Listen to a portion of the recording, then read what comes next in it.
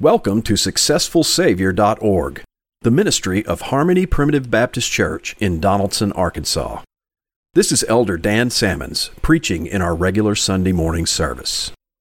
I have a thought on my mind today, and it's really about what we believe. We have some new members in the church, and I think it's important for us to cover fundamentals. There's been some discussion of late about the role of the Bible versus the role of articles of faith or confessions of faith.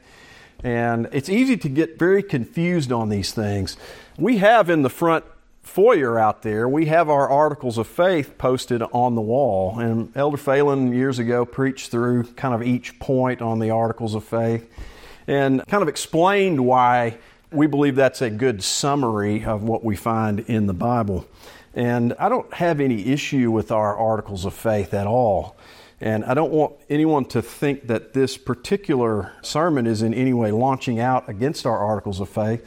I was ordained in the ministry here in this church, and I was asked about many of those articles and to express them in my own words. And do I agree with those things? And I did. I affirmed them all. But we have to, at the same time, recognize that articles of faith are a summary statement of what some people at a point in time said they believed the Bible to teach. Okay? That is a very different thing from Scripture itself. Amen. Now, it may be right, and I don't think there's anything wrong with our articles of faith.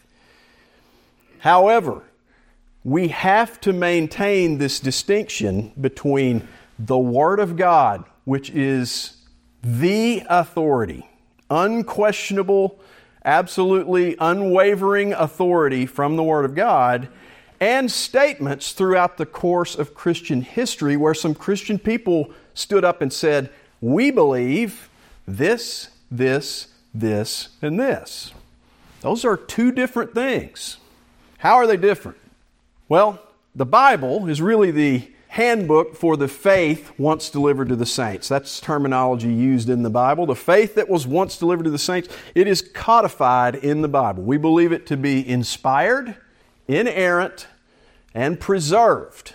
That means we can rely upon the Word of God. And we, in this church, we take a position that we believe the King James Bible is the Word of God in English. So that forms a basis for us of being able to say, herein lies the truth. Now, we as Christians have to approach this perfect standard of truth, knowing that it's true and right and correct. And we don't always get it right in how we interpret things. Any of us over the course of our lives would have to honestly say, I have learned some things. By the way, if you hadn't, you've never been a disciple. You think you just entered the church and you knew it all? I mean, sell crazy somewhere else. We're all stocked up here, right? You learn as a disciple. That means there were some ideas that were in the I believe portion of your mind, your own personal articles of faith that had to be edited and corrected over time, did they not? This is the point I'm trying to make. We have to understand the difference between what the Word of God says and what we say we believe about the Word of God. The Word of God alone carries that authority. It alone is, well, first of all, let's think about it this way. Let's talk about the faith once delivered, which I'm referring to as the Bible here, versus articles of faith or confessions of faith. And I would make the distinction between those two by saying articles of faith are generally short statements, like what we have posted out there in the front for you. Maybe 10, 12, 13, 15 brief statements about what we believe are important truths in the Bible. Those would be kind of the articles of faith. And if you look across many primitive Baptist churches, you will find that they have very similar articles in a lot of respects. There's some differences here and there, but there's a lot of overlap between what we believe in these different assemblies. But those are relatively short, man-made statements of this is what we believe the Bible to teach. Confessions of faith are kind of like, well, let's blow that out and make it much more comprehensive in terms of the things that we say we believe. It goes into much more detail and gets a lot more doctrinally specific on things. And that's the way confessions of faith are. So confessions of faith are kind of like a blown out version of Articles of Faith. They've got more detail, they deal with more doctrines, they deal with more things that are maybe not core in terms of the truths that maybe the Articles of Faith cover. All of these are in some sense the produce of men. We agree with that? The Bible was written by men. Now I understand that the Holy Spirit is the author of the Scriptures, but it came through an inspired instrumentality of men who wrote these things down. And there was a special providence of God in that, such that this book has a special status that no other book in human history has ever had. Okay? Now, confessions of faith and articles of faith are likewise the produce of men. However, they do not have this guarantee that they are without error. That means we cannot approach them with the same attitude that we approach the Bible. Very, very important.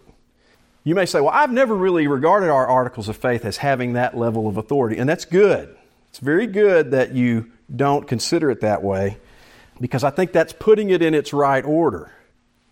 What happens is, all too often, the non-inspired, extra-biblical writings of men begin to take on an authority within the church that they were never intended to have.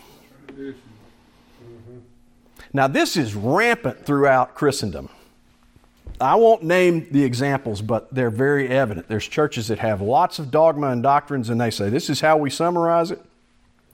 Various confessions of faith, they say, we absolutely adhere to that. They may nominally say, well, we don't really think this has the authority of the Word of God. However, they functionally use it in that way. See what I'm saying?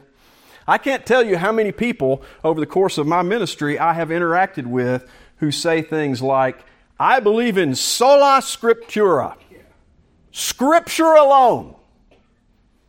And then when we get into talking about what we believe, they say things like, the Second London Confession of Faith teaches this, or the Westminster Divines wrote the Westminster Confession, which states this. And in many of those discussions, I would say, wait a minute, I thought it was Scripture alone. Well, if you poke and prod at that a little bit, you either find that they get pretty agitated over that evident problem in the way they're approaching explaining their doctrine, or you find out an even more disturbing thing, which is that they say, well, when we say Scripture alone, we mean Scripture is the most important, but really other things can be considered as well. Right? It's kind of, we put a star on the Bible, but really we put these other things on an equal footing. And that's the thing we have to be careful of. These things were all written by men, but only the faith once delivered in the form of the Bible has this high position of authority. If you look in the confessions and some of the articles of faith, you'll actually find affirmations of this. One of the first things in many of those documents is to say, look, the Bible is the sole rule of faith and practice. So they almost start off with a disclaimer. Like, we're going to write this summary of what we believe, but in so doing, we're not saying that we are now taking on an authoritative position in this. We're just simply affirming the Bible has that position, and we are expressing what we believe. Now, let's consider this other comparison point. So all these things were written by men, although written in different ways by men. The Bible alone was inspired, right? So you can't say the confessions of faith had that same sort of inspiration that the Scriptures had. We don't have anything that tells us that holy men of God were moved by the Holy Ghost as they wrote the Second London Confession of Faith. There's no affirmation of that, but the Bible says that of itself, right? So it's not inspired. The articles of faith and confessions of faith are not inspired. They are not inerrant. They contain errors. I'm astonished with how many, even our old Baptist elders will want to defend something like the Second London Confession of Faith, when I know full well they don't agree with some of the things that are taught in that. It's a very strange position, and I think what it is that we want to be contained within the security blanket of saying we believe what some old Baptists 400 years ago believed, right? They affirmed this document. A lot of them signed that document and said that's what I believe. And so I seem like I'm out of the way a little bit if I take issue with that. Well, What's the sole rule of faith and practice? Right? It's the Bible. I had thought in this sermon to actually give an explicit example of what is in the Second London Confession of Faith that is wrong. I may do that in another sermon. I don't think I'm going to have time to do that today. But I've heard people sort of in the abstract say, well, I take some issues with it. But I think it's much more meaningful when you actually open up the document itself and you say, well, here's what it says, and it's clearly not what old Baptists believe. Now, the Fulton Confession, which was essentially primitive Baptists appending notes to the end of the Second London Confession, was an attempt to make that document say what we actually believe. And I actually agree with their notes more than I agree with the source document itself. But I think, having come from a Presbyterian background, and given that the source document, the Second London Confession of Faith, in many sections is a direct copy of the Westminster Confession of Faith, I can tell you that what a lot of Baptists have written about that confession and what it means is dead wrong. It's not what the people who wrote meant by it. And I've sat under the teaching of the people who actually were part of the body that are part of the denomination that developed that confession. So there's a lot of issues involved in that, and I won't get into that in this particular sermon. But we find that confessions of faith and articles of faith are not inspired. They are not inerrant.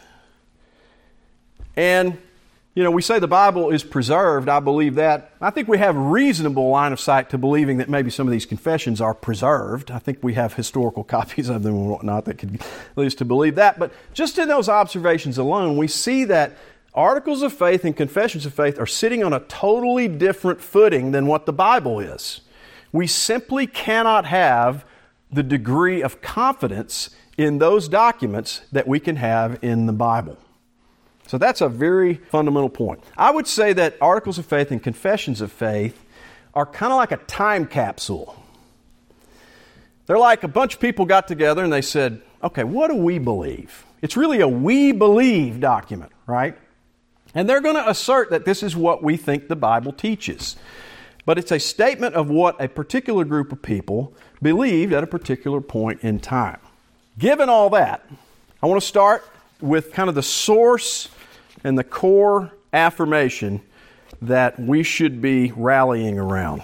It comes from the Bible, by the way. I can tell you, I've had so many discussions with other people around this, and they want to quickly go to, well, one of the first affirmations in the Second London Confession is that the Bible is the sole rule of faith and practice. Well, so what?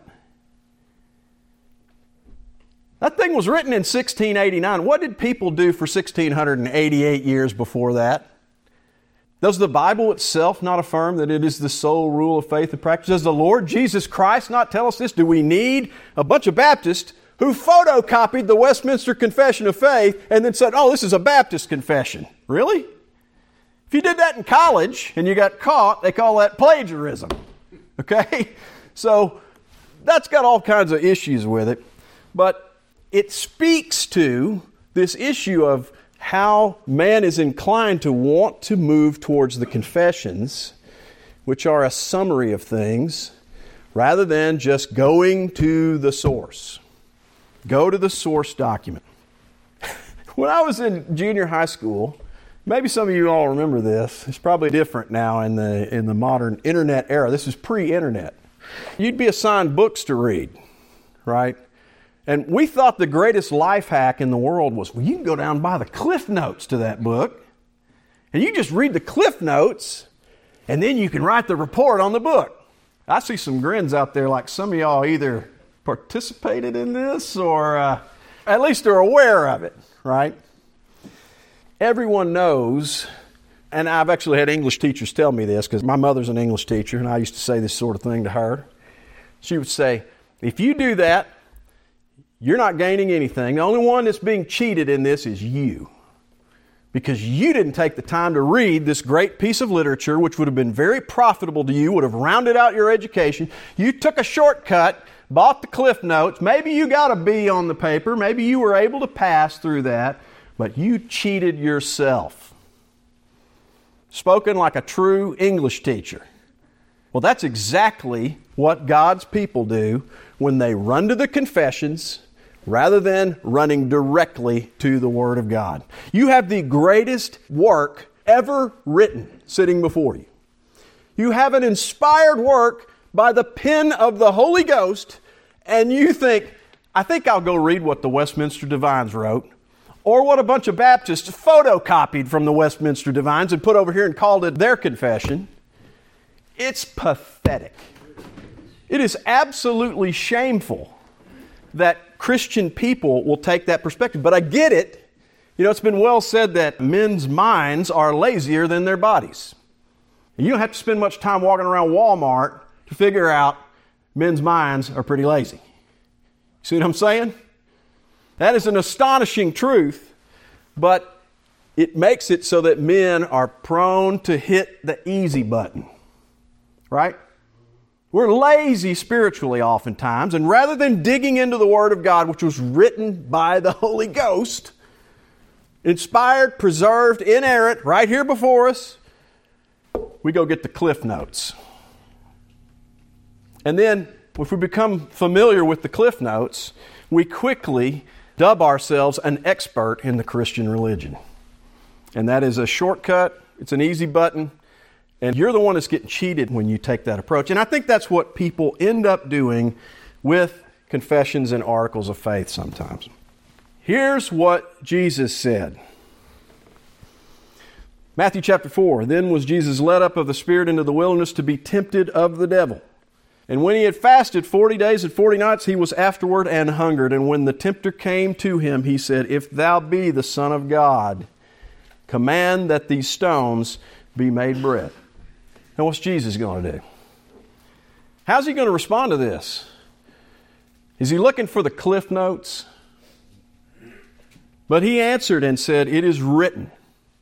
This is not the Cliff Notes he's referring to here. He's talking about Deuteronomy chapter 8 and verse 3. It is written, Man shall not live by bread alone, but by every word that proceedeth out of the mouth of God.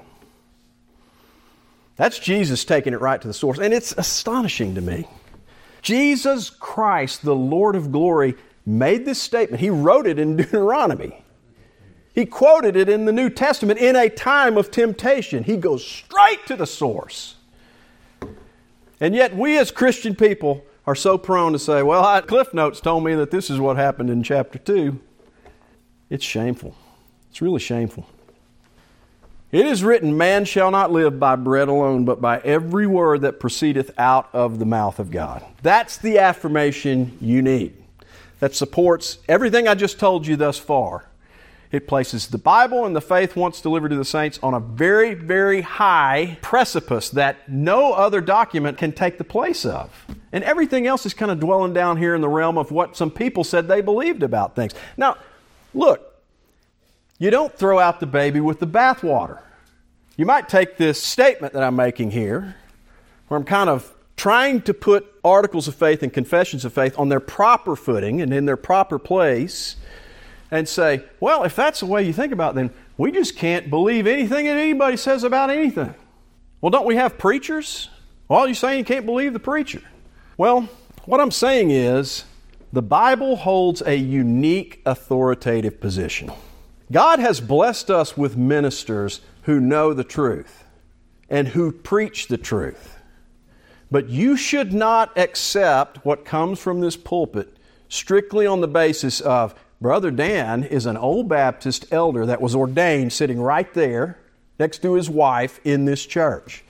That does not confer upon me the status of I cannot be in error about something. In one sense, it would be easier for you to just say, well, everything he says is right. There's kind of arrows on both sides of the road on this deal. And I think you see Christian groups that fall off into those bar ditches in both ways. One way is you get into this realm where you say, well, he's the man of God, and whatever he says must be the truth. That's just totally wrong. New Testament is full of examples of the apostles behaving badly, sinning, making mistakes. You can't make that assertion. So There are some groups who have that sort of allegiance to their pastor or to whoever the leader of their movement is. They say, well, he's the man of God. You can't approach the man of God because he is unassailable. Big mistake. You play that out over time, and you're going to see it goes nowhere good. The other side of it is to say, well, what you're saying now, we just can't believe anything about anything. I guess Christianity is just all mysticism. You can't believe what your pastor says. You can't believe what some Christian wrote 300 years ago or 200 years ago. Well, that's a ditch in the other side, because God did give men to instruct His church. What I'm talking about here is there is a matter that must be modulated. I've talked about this concept of modulation before. You can't set it on cruise control in one way or the other. You can't park the car and do nothing, and you can't set it on cruise control going 70 miles an hour and never give it any more thought. You're going to have to manage this over time. You're going to have to modulate it. That means you have to be actively involved. You have to prove all things, hold fast that which is good. You're involved in this. One of the ways that churches jump the tracks is that ministers get up, they start preaching something that's evidently not true, and people are not paying attention. Maybe their only familiarity is with the cliff notes. They've never really read the actual book itself. They don't even know if it's wrong. And if they're sitting there thinking, well, he's the man of God, then I guess it's right. You let that go over time, and you drift off into however many denominations we have today. Wildly different doctrines, many of which are so evidently contrary to the Bible, it's ludicrous. Honestly, it's absolutely ludicrous. So, you're enfranchised in this, and it's important that we understand this distinction. In the time that remains, I want to look at our articles of faith, briefly. I don't know if I'll get through all these, but I want to do this in a little bit different way. I don't want to read the article and then go find the verse. I want to read a verse and then ask you whether or not you think this article makes proper reference to that. Because that's really the order it should take. See what I'm saying? I don't want to spin this around. Let's don't get it twisted. Well, it says we believe in the one true and living God, the Father, the Word, and the Holy Ghost. Now let's go see if we can figure out how to sustain that. I understand that this is a summary of something we say, and that makes sense to me. I think people are perfectly at liberty to write summaries of what they believe. There's nothing wrong with that. Honestly, we should be doing that more than we do it. We should be telling people, I believe this more, right? Kind of like evangelism, sharing the truth with people. But I want to make sure we understand what the proper order is here. It's not we have this thing and then we go over here and try to support it. It's that the Word of God says things, and that's where we got the idea of saying, well, we believe this. See, it's a different order. We have 13 articles of faith in the church. I don't disagree with any of them. I'm particular about the wording of things. If I had written them, honestly, I would probably state them differently in some respects. Some people would say, well, brother, what are you doing there? You going to restate some stuff? Yeah, it's just something a man wrote, and I have the liberty to do that. Well, I don't know, brother. Our old Baptist brothers, I don't know that they would abide with that. Well, guess what? You're totally wrong. First of all, the 1689 Second London Confession of Faith, as I've said many times in this sermon, was largely a carbon copy of a Presbyterian doctrine. So they believed they could copy some stuff. Old Baptists believed that. They also took what was copied and they modified a lot of it, like the section on baptism. Because how are you going to have a Baptist document that comes from a Presbyterian organization that doesn't even believe in the proper mode of baptism? Well, you're going to have to edit it. So you got to have the liberty of editing, don't you? You got the liberty of copying, the liberty of editing. What else? Well, they actually added some stuff too because they wanted to restate. So, oh, wait a minute. You got to have the liberty of copying, the liberty of editing, and the liberty of adding and composing additional things to it. Yeah, and they added some extra sections too. Yeah, you got to be able to add some more sections to it. That's what old Baptists did.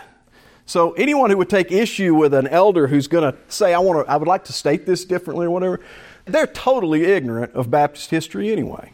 By the way, the Fulton Confession of 1900 was taking that document and sticking footnotes on it to try to make it say what we actually believe, when in reality that document was not written to affirm what we actually believe. Now that's just the truth. So I am engaging in an exercise that is no different from what the Fulton Brethren did or all those people who signed the Second London Confession did. I'm doing the exact same thing. Are you going to deny me the liberty that they had? On what basis? You extend it to them, you're going to have to extend it to me. All right, we have 13 articles of faith. The first two are kind of dealing with the source, like God and the Bible. We have 7 that deal with what I would call doctrine, core doctrine. TULIP, right? Depravity, election, the atonement, preservation, and regeneration, or irresistible grace. Kind of have 7 that fall into that category. And then the remaining 4 are kind of the church ordinances. These are the things that we do in the church, the big things we do in the church, right? So you're talking about baptism and washing the saints' feet, and proper mode of baptism, and who has the right of baptism, and the Lord's table, those sorts of things. So I want to start by reading a verse. Matthew chapter 3, verse 16. Now, if you're going to follow along, we're going to try to go quick because I'm going to run up on time here if we don't. Matthew chapter 3 and verse 16. And Jesus, when he was baptized, went up straightway out of the water. And lo, the heavens were opened unto him, and he saw the Spirit of God descending like a dove and lighting upon him. And lo, a voice from heaven saying, This is my beloved Son, in whom I am well pleased. That's the Trinity. Our articles of faith do not spell out in great detail the doctrine of the Trinity. There have been giant works of theology written on Trinitarian doctrine. And our articles of faith don't try to spell that out, but we do point out what's clear in the Bible, what's in this text. We see Jesus being baptized. We see the Spirit of God descending like a dove, and we see a voice from heaven, which is his Father. This is my beloved Son, in whom I am well pleased. That's the Trinity right there. You may not understand how all that fits together, and I suspect most of God's people don't really understand that. It is a very mysterious thing. However, it is clearly testified in the Bible. And on that basis, things like 1 John 5:7, which says, For there are 3 that bear record in heaven, the Father, the Word, and the Holy Ghost, and these 3 are one. Can I explain every aspect of that? No, I can't, but I can believe that because that's what's stated in the Word of God. On the basis of texts like that, our forefathers who founded this church say, we believe in the one true and living God, the Father, the Word, and the Holy Ghost. Now, I don't think it's controversial to say that's a pretty concise summary of things that are contained in those 2 verses I read, right? That's why we believe it. The second one is one I've been working on right now, and I won't read this now because I've already read it, Matthew 4:4, right? We're not to live by bread alone, but by every word that proceedeth from the mouth of God. That's something that Jesus Christ said. He's quoting Deuteronomy. And it's on that basis and other scriptures like that, like 1 Timothy 3:16 and 17, all scripture is given by inspiration of God and profitable, etc., etc. You know that. On that basis, we make the summary statement, we believe the scriptures of the Old and New Testament are the Word of God and the only rule of faith and practice. So even our own articles of faith, right here on this second one, is saying what I'm saying. The Bible is the only rule of faith and practice, not the articles. If I were to improve this article, I would say, and the only rule of faith and practice, not these written articles of faith. See, I want to be really clear about it. Does that mean I disagree with it? No, I don't disagree with it. But I recognize it's not an authority. You see what I'm saying? The third one, Ephesians chapter 1, verses 4 through 6. You all know that one, right? According as He hath chosen us in Him before the foundation of the world, that we should be holy and without blame before Him in love, having predestinated us unto the adoption of children by Jesus Christ to Himself, according to the good pleasure of His will. That's read all the time. And why is it so important? Well, we believe it's important. It was so important among our Baptist forefathers that they thought, well, that's one of the things, if we were going to have a list of 13 things, that ought to be one of them, right? That's kind of how important they regarded it. And that's why they would say, we believe in the doctrine of election. That's not controversial. It's all through the Bible. That text makes that clear. And that God chose His people before the foundation of the world. Now, that's practically taken right out of the language of Scripture. That's not a controversial statement for us. There's many other texts that teach this as well. Matthew 24, verses 22 through 31, 2 Timothy 2:10, Titus 1:1. There's a bunch of references to election in the Bible. So I don't have any problem with that statement at all. By the way, that's unconditional election. That's the U of TULIP, right? God chose. You didn't choose. You didn't make yourself more desirable because you did some stuff and then God chose you based on what. No, it's not any of that. It's God chose. Unconditional election. God chose because He had a purpose in saving a people for His glory. Romans 5:12. That's an important text. Wherefore, as by one man sin entered into the world, and death by sin, so death passed upon all men, for that all have sinned. There it is. Adam sinned, and we all became sinners, and it passed on to all of us. That is why we say we believe in the doctrine of original sin. Essentially, that verse is just saying we believe Romans 5:12. I was talking to Brother Sonny Bonner this morning, and really that's one of the battleground things of depravity. Much of the Christian world doesn't really believe that man's totally depraved. They don't believe that man fell into this sort of a condition, but that's what it says. There's other texts that extend out on that some more, and they kind of bleed into the next one, which also speaks about depravity. Verses like John 6:44, which is very upsetting to some, to the doctrine of some. No man can come to me. There's a lot of preaching of the form of every man can come. It's hard to imagine an idea more contrary to the teaching that no man can come to me except the Father which has sent me draw him, and I will raise him up at the last day. We'll say, but it's except the Father draw him, and God's drawing everybody. Well, if God's drawing everybody, He's going to raise them up at the last day, and they're all going to be eternally saved. And most of your friends and neighbors who want to take that angle on, they're not going to affirm that everybody's going to heaven. So that's just not even going to work at all. So as a result of texts like that, and things like Ephesians 2:1, you hath He quickened who were dead in trespasses and in sins, we can make the statement. We believe in man's impotency to recover himself from the fallen state he is in by nature, by his own free will and ability. God's going to have to do it because man cannot recover himself from a dead state. I don't have any problem with that statement at all. Those two, number 4 and 5, are kind of highlighting the T in TULIP, right? Those are the total depravity statements. Number 6 may be my favorite, honestly. Let's look at Romans 5:19 first. Romans 5:19 says, for as by one man's disobedience many were made sinners, so by the obedience of one shall many be made righteous. How many obediences of you are in that text?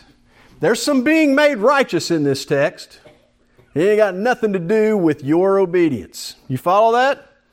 Amazing how many people will accept that everybody fell. We all fell as a result of what Adam did. We became sinners. But they can't accept the idea that we're made righteous by what Christ did. And that's what we believe. You say, well, but I changed. I was converted and all. I don't doubt any of that stuff. I don't doubt that you love the Lord. I don't doubt that you made some decisions. You chose to follow Christ. You chose to get baptized. All these different things. I don't doubt any of that. Every bit of it. It's too late to the party to ever take credit for you being eternally saved. It's just the motions of the new creature in Christ. Repentance is the proper motion of the new creature in Christ under gospel instruction. If you're a child of God, you've got the ears to hear, you hear the truth, you're convicted by it. How could you be convicted by it? The Holy Spirit, you have to have the Holy Spirit to be convicted by it, right? Are you ever convicted by something that you don't believe? So we see here that Christ's obedience, one obedience, actually accomplished something. By the obedience of one shall many be made righteous. You want to know why you're righteous? You're righteous because of Christ's obedience.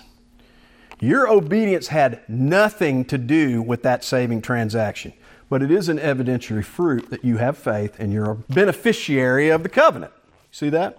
That's all it is. It didn't accomplish anything in terms of your eternal salvation, but it does show forth a work of grace in your heart. Another text that I always like to hit on this, 2 Corinthians 5:21, which may be one of my very favorite passages in the Bible. For He hath made Him to be sin for us, Christ our sin bearer. This is the imputational transaction. God is able to take, as the almighty accountant of sin, He is able to take things off of your ledger and put them on Christ's ledger. That's your sin. Christ, you're now responsible for this. For He hath made Him to be sin for us who knew no sin. See, the sin that He was bearing was not His own sin. It was the sin that was placed on Him from you. that we might be made the righteousness of God in Him. Here's this person with a perfect, righteous life, and that righteousness is put over on your account. That is the double imputation whereby we are eternally saved. Christ took on your sins and paid the debt, and you were given His righteousness by imputation. You didn't do anything for it. It's His one obedience that accomplished these things, right? And it is for that cause that our sixth article of faith can say, we believe that sinners are justified in the sight of God only by the imputed righteousness of Christ. Now, the Bible speaks about justification by faith, and what too many people believe in that is that until you exercise faith in God, usually in the gospel message, you are not eternally justified before God, but that is wrong. Jesus Christ accomplished this at Calvary.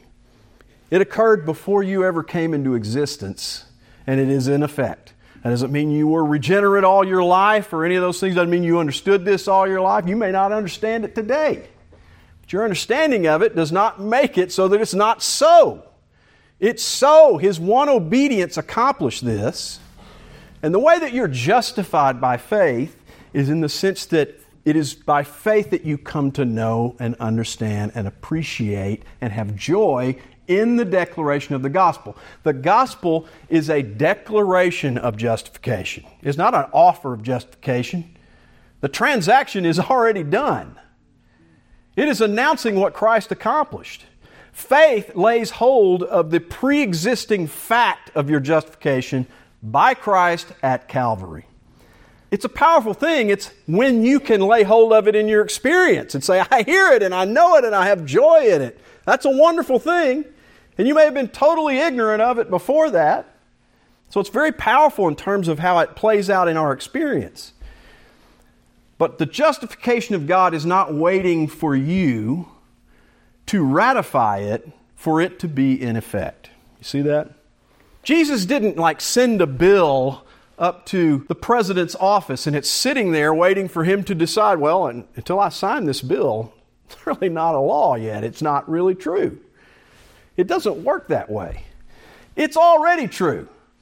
The gospel comes to you and tells you this thing is true and this is what has happened, and it's by faith that you're able to embrace it and experience it and say, wow, that's my Savior. That's what I believe. I can have peace with God because of what He has done, because of His one obedience. Okay? I love that sixth article of faith. I wouldn't edit that one. I think I'd probably take that one as written. The seventh one, I'm going to have to really speed up here. John 5:25, the hour is coming now is when the dead shall hear the voice of the Son of God, and they that hear shall live. That's a direct statement about God speaking life into one of His people. Many other verses like Titus 3:5, Galatians 4:6, and it's on that basis that we say we believe that God's elect shall be called, regenerated, and sanctified by the Holy Spirit. That's a great affirmation. By the way, that's the I in TULIP. That's the irresistible grace or the immediate Holy Spirit regeneration component of TULIP. John 10:27-28 and Romans 8, these affirmations that nothing shall separate us from the love of God. For I am persuaded that neither death, nor life, nor angels, nor principalities, nor powers, nor things present, nor things to come, nor height, nor depth, nor any other creature shall be able to separate us from the love of God, which is in Christ Jesus our Lord. That passage, one of the reasons Romans 8 is so loved by the Old Baptist people is because it speaks of the absolute efficacy of Christ's work. It's unassailable. He's going to deliver every single one of His sheep. He's a good and great shepherd. And if He lost one of them, He wouldn't be a good or great shepherd. Right?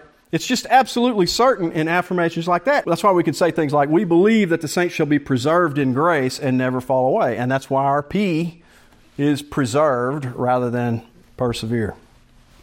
Quickly looking at the others, Acts 8:37. If you ever wonder why we baptize the way we do, important that we grab this one.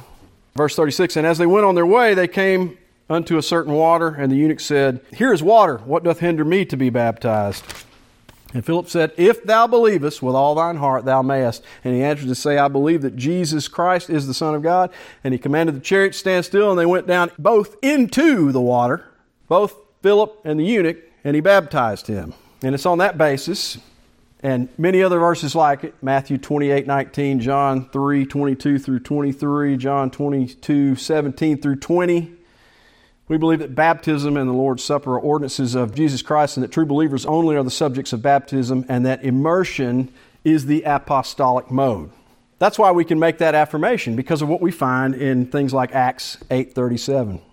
The controversial one is in John 13, but the language is very clear, and it's one that as we have our communion and feet washing service coming up soon, it's one we should revisit here. This is why it's one of our distinguishing marks, I think, of our people.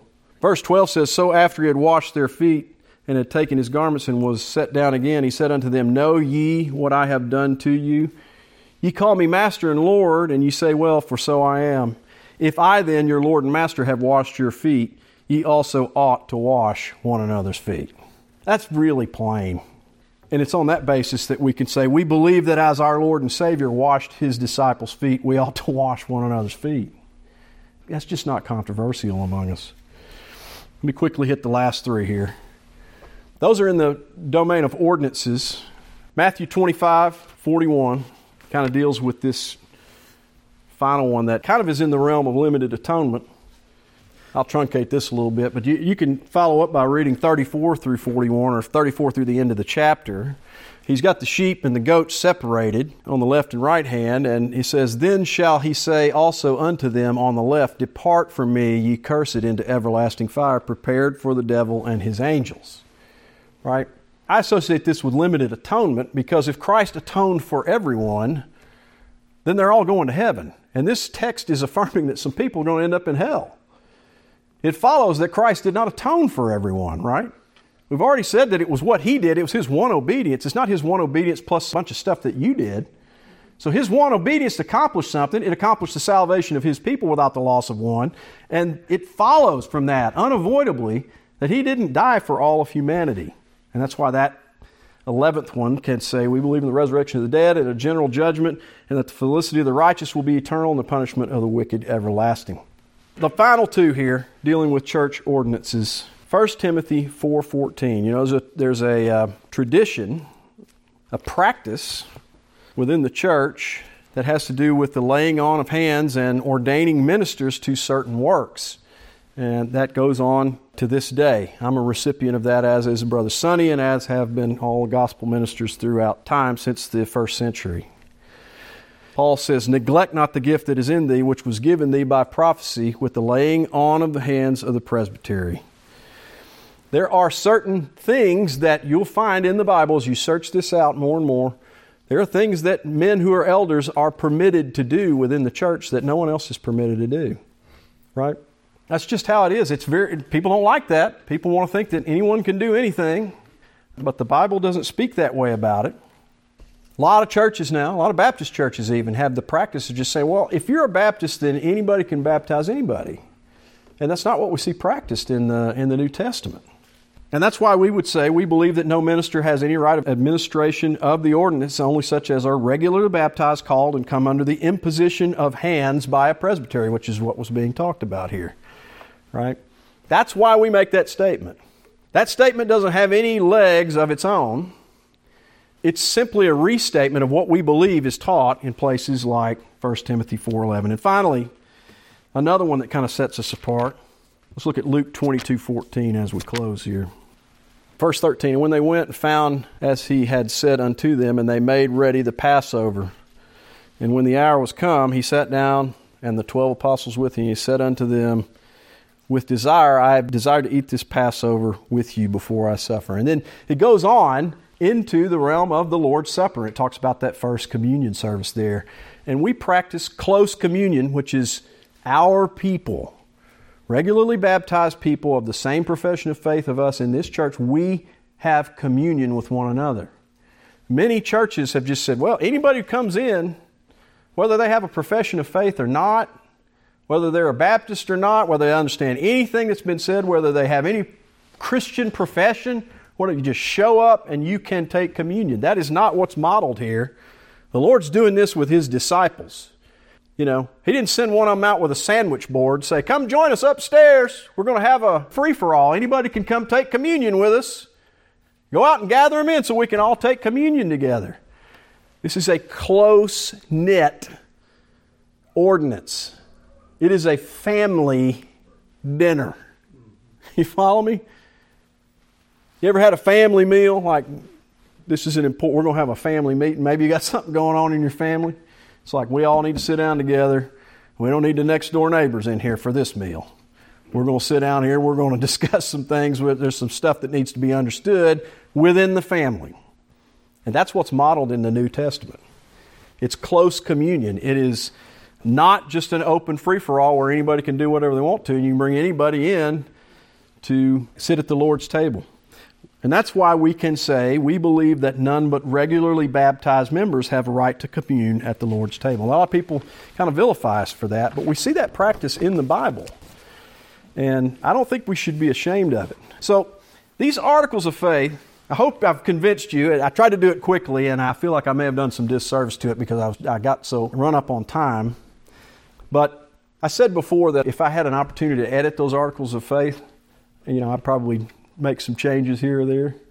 The best improvement of any article of faith would be to take those things and just post the scriptures and say, we believe these scriptures, because they teach those same things, do they not? The key point I'm trying to make here is that it all has to revolve around the primacy of the authority of Scripture. Men have said all kinds of things about what they believe the Bible teaches, and I'm telling you right now, if we could come up with a way to take any of those 13 articles of faith, if we could develop a biblical proof that said, you know what, number 4 is just wrong. We've looked at these scriptures, it militates against that. That is a bad statement. What would we do in that instance? Well, what's happened over the course of church history, as often as not, is you split the church. Because people get confused. Well, my grandma said those were the articles of faith of our church, and that's what I want to affirm. Well, grandma may have been wrong. You ever thought about that? Churches drift. They have problems. They have to be corrected. Sometimes when they're in error, they write down things that they believe, and those things they wrote down were in error, and they may need to be corrected.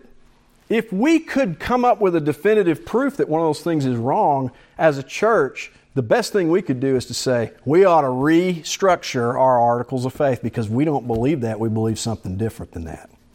And just saying grandma believed it is insufficient. Grandma may have been wrong. Now, hopefully what I did was prove to you that I believe those 13 articles of faith are correct. I do believe they're a good summary. But they need to take their proper place. That's what some people believed. And we are ever and always in the place and have the responsibility as God's people of saying, prove all things, hold fast that which is good. And that's the standard where it's proven. Thank you for listening to SuccessfulSavior.org, the ministry of Harmony Primitive Baptist Church. This has been Elder Dan Samons preaching in one of our regular meetings. Come and join us as we worship God in the simplicity of Christ every Sunday morning at 416 North Hall Street in Donaldson, Arkansas. At Harmony, we don't have many things you'll find in the popular churches of our day, but we do have a successful Savior. We invite you to come and see.